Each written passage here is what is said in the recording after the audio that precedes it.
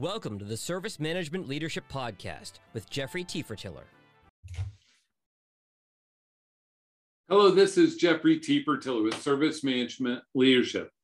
If you follow me on LinkedIn or follow our podcast, you know that I've discussed frequently over the last several months the growing need for experience management. I've hit that topic pretty strongly. So why? Traditional service level agreements and metrics, SLAs and metrics, are not telling the complete story. They're not painting the complete picture of IT service delivery. And so we'll spend the next few episodes on this topic, but I want to give you a thought. It's one that I use often for experience. And here it is. If you walk into a restaurant, which is hard for us some because of all this pandemic, but if we walk into a restaurant and our time to order is good and it meets the expectations of the proprietor, the restaurateur, and the food comes out quickly and it's hot. Those are the three metrics they care about.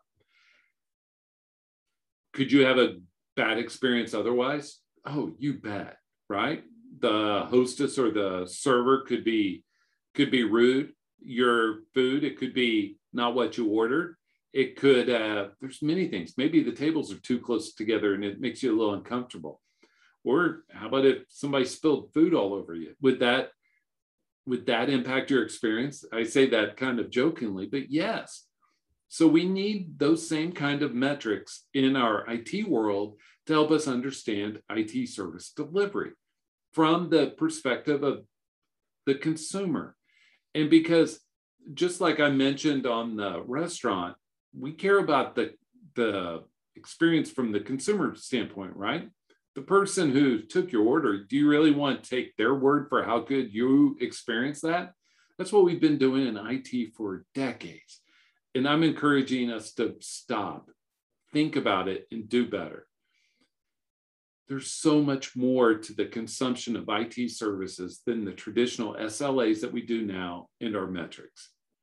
Join me on the next few episodes as we dive into this topic.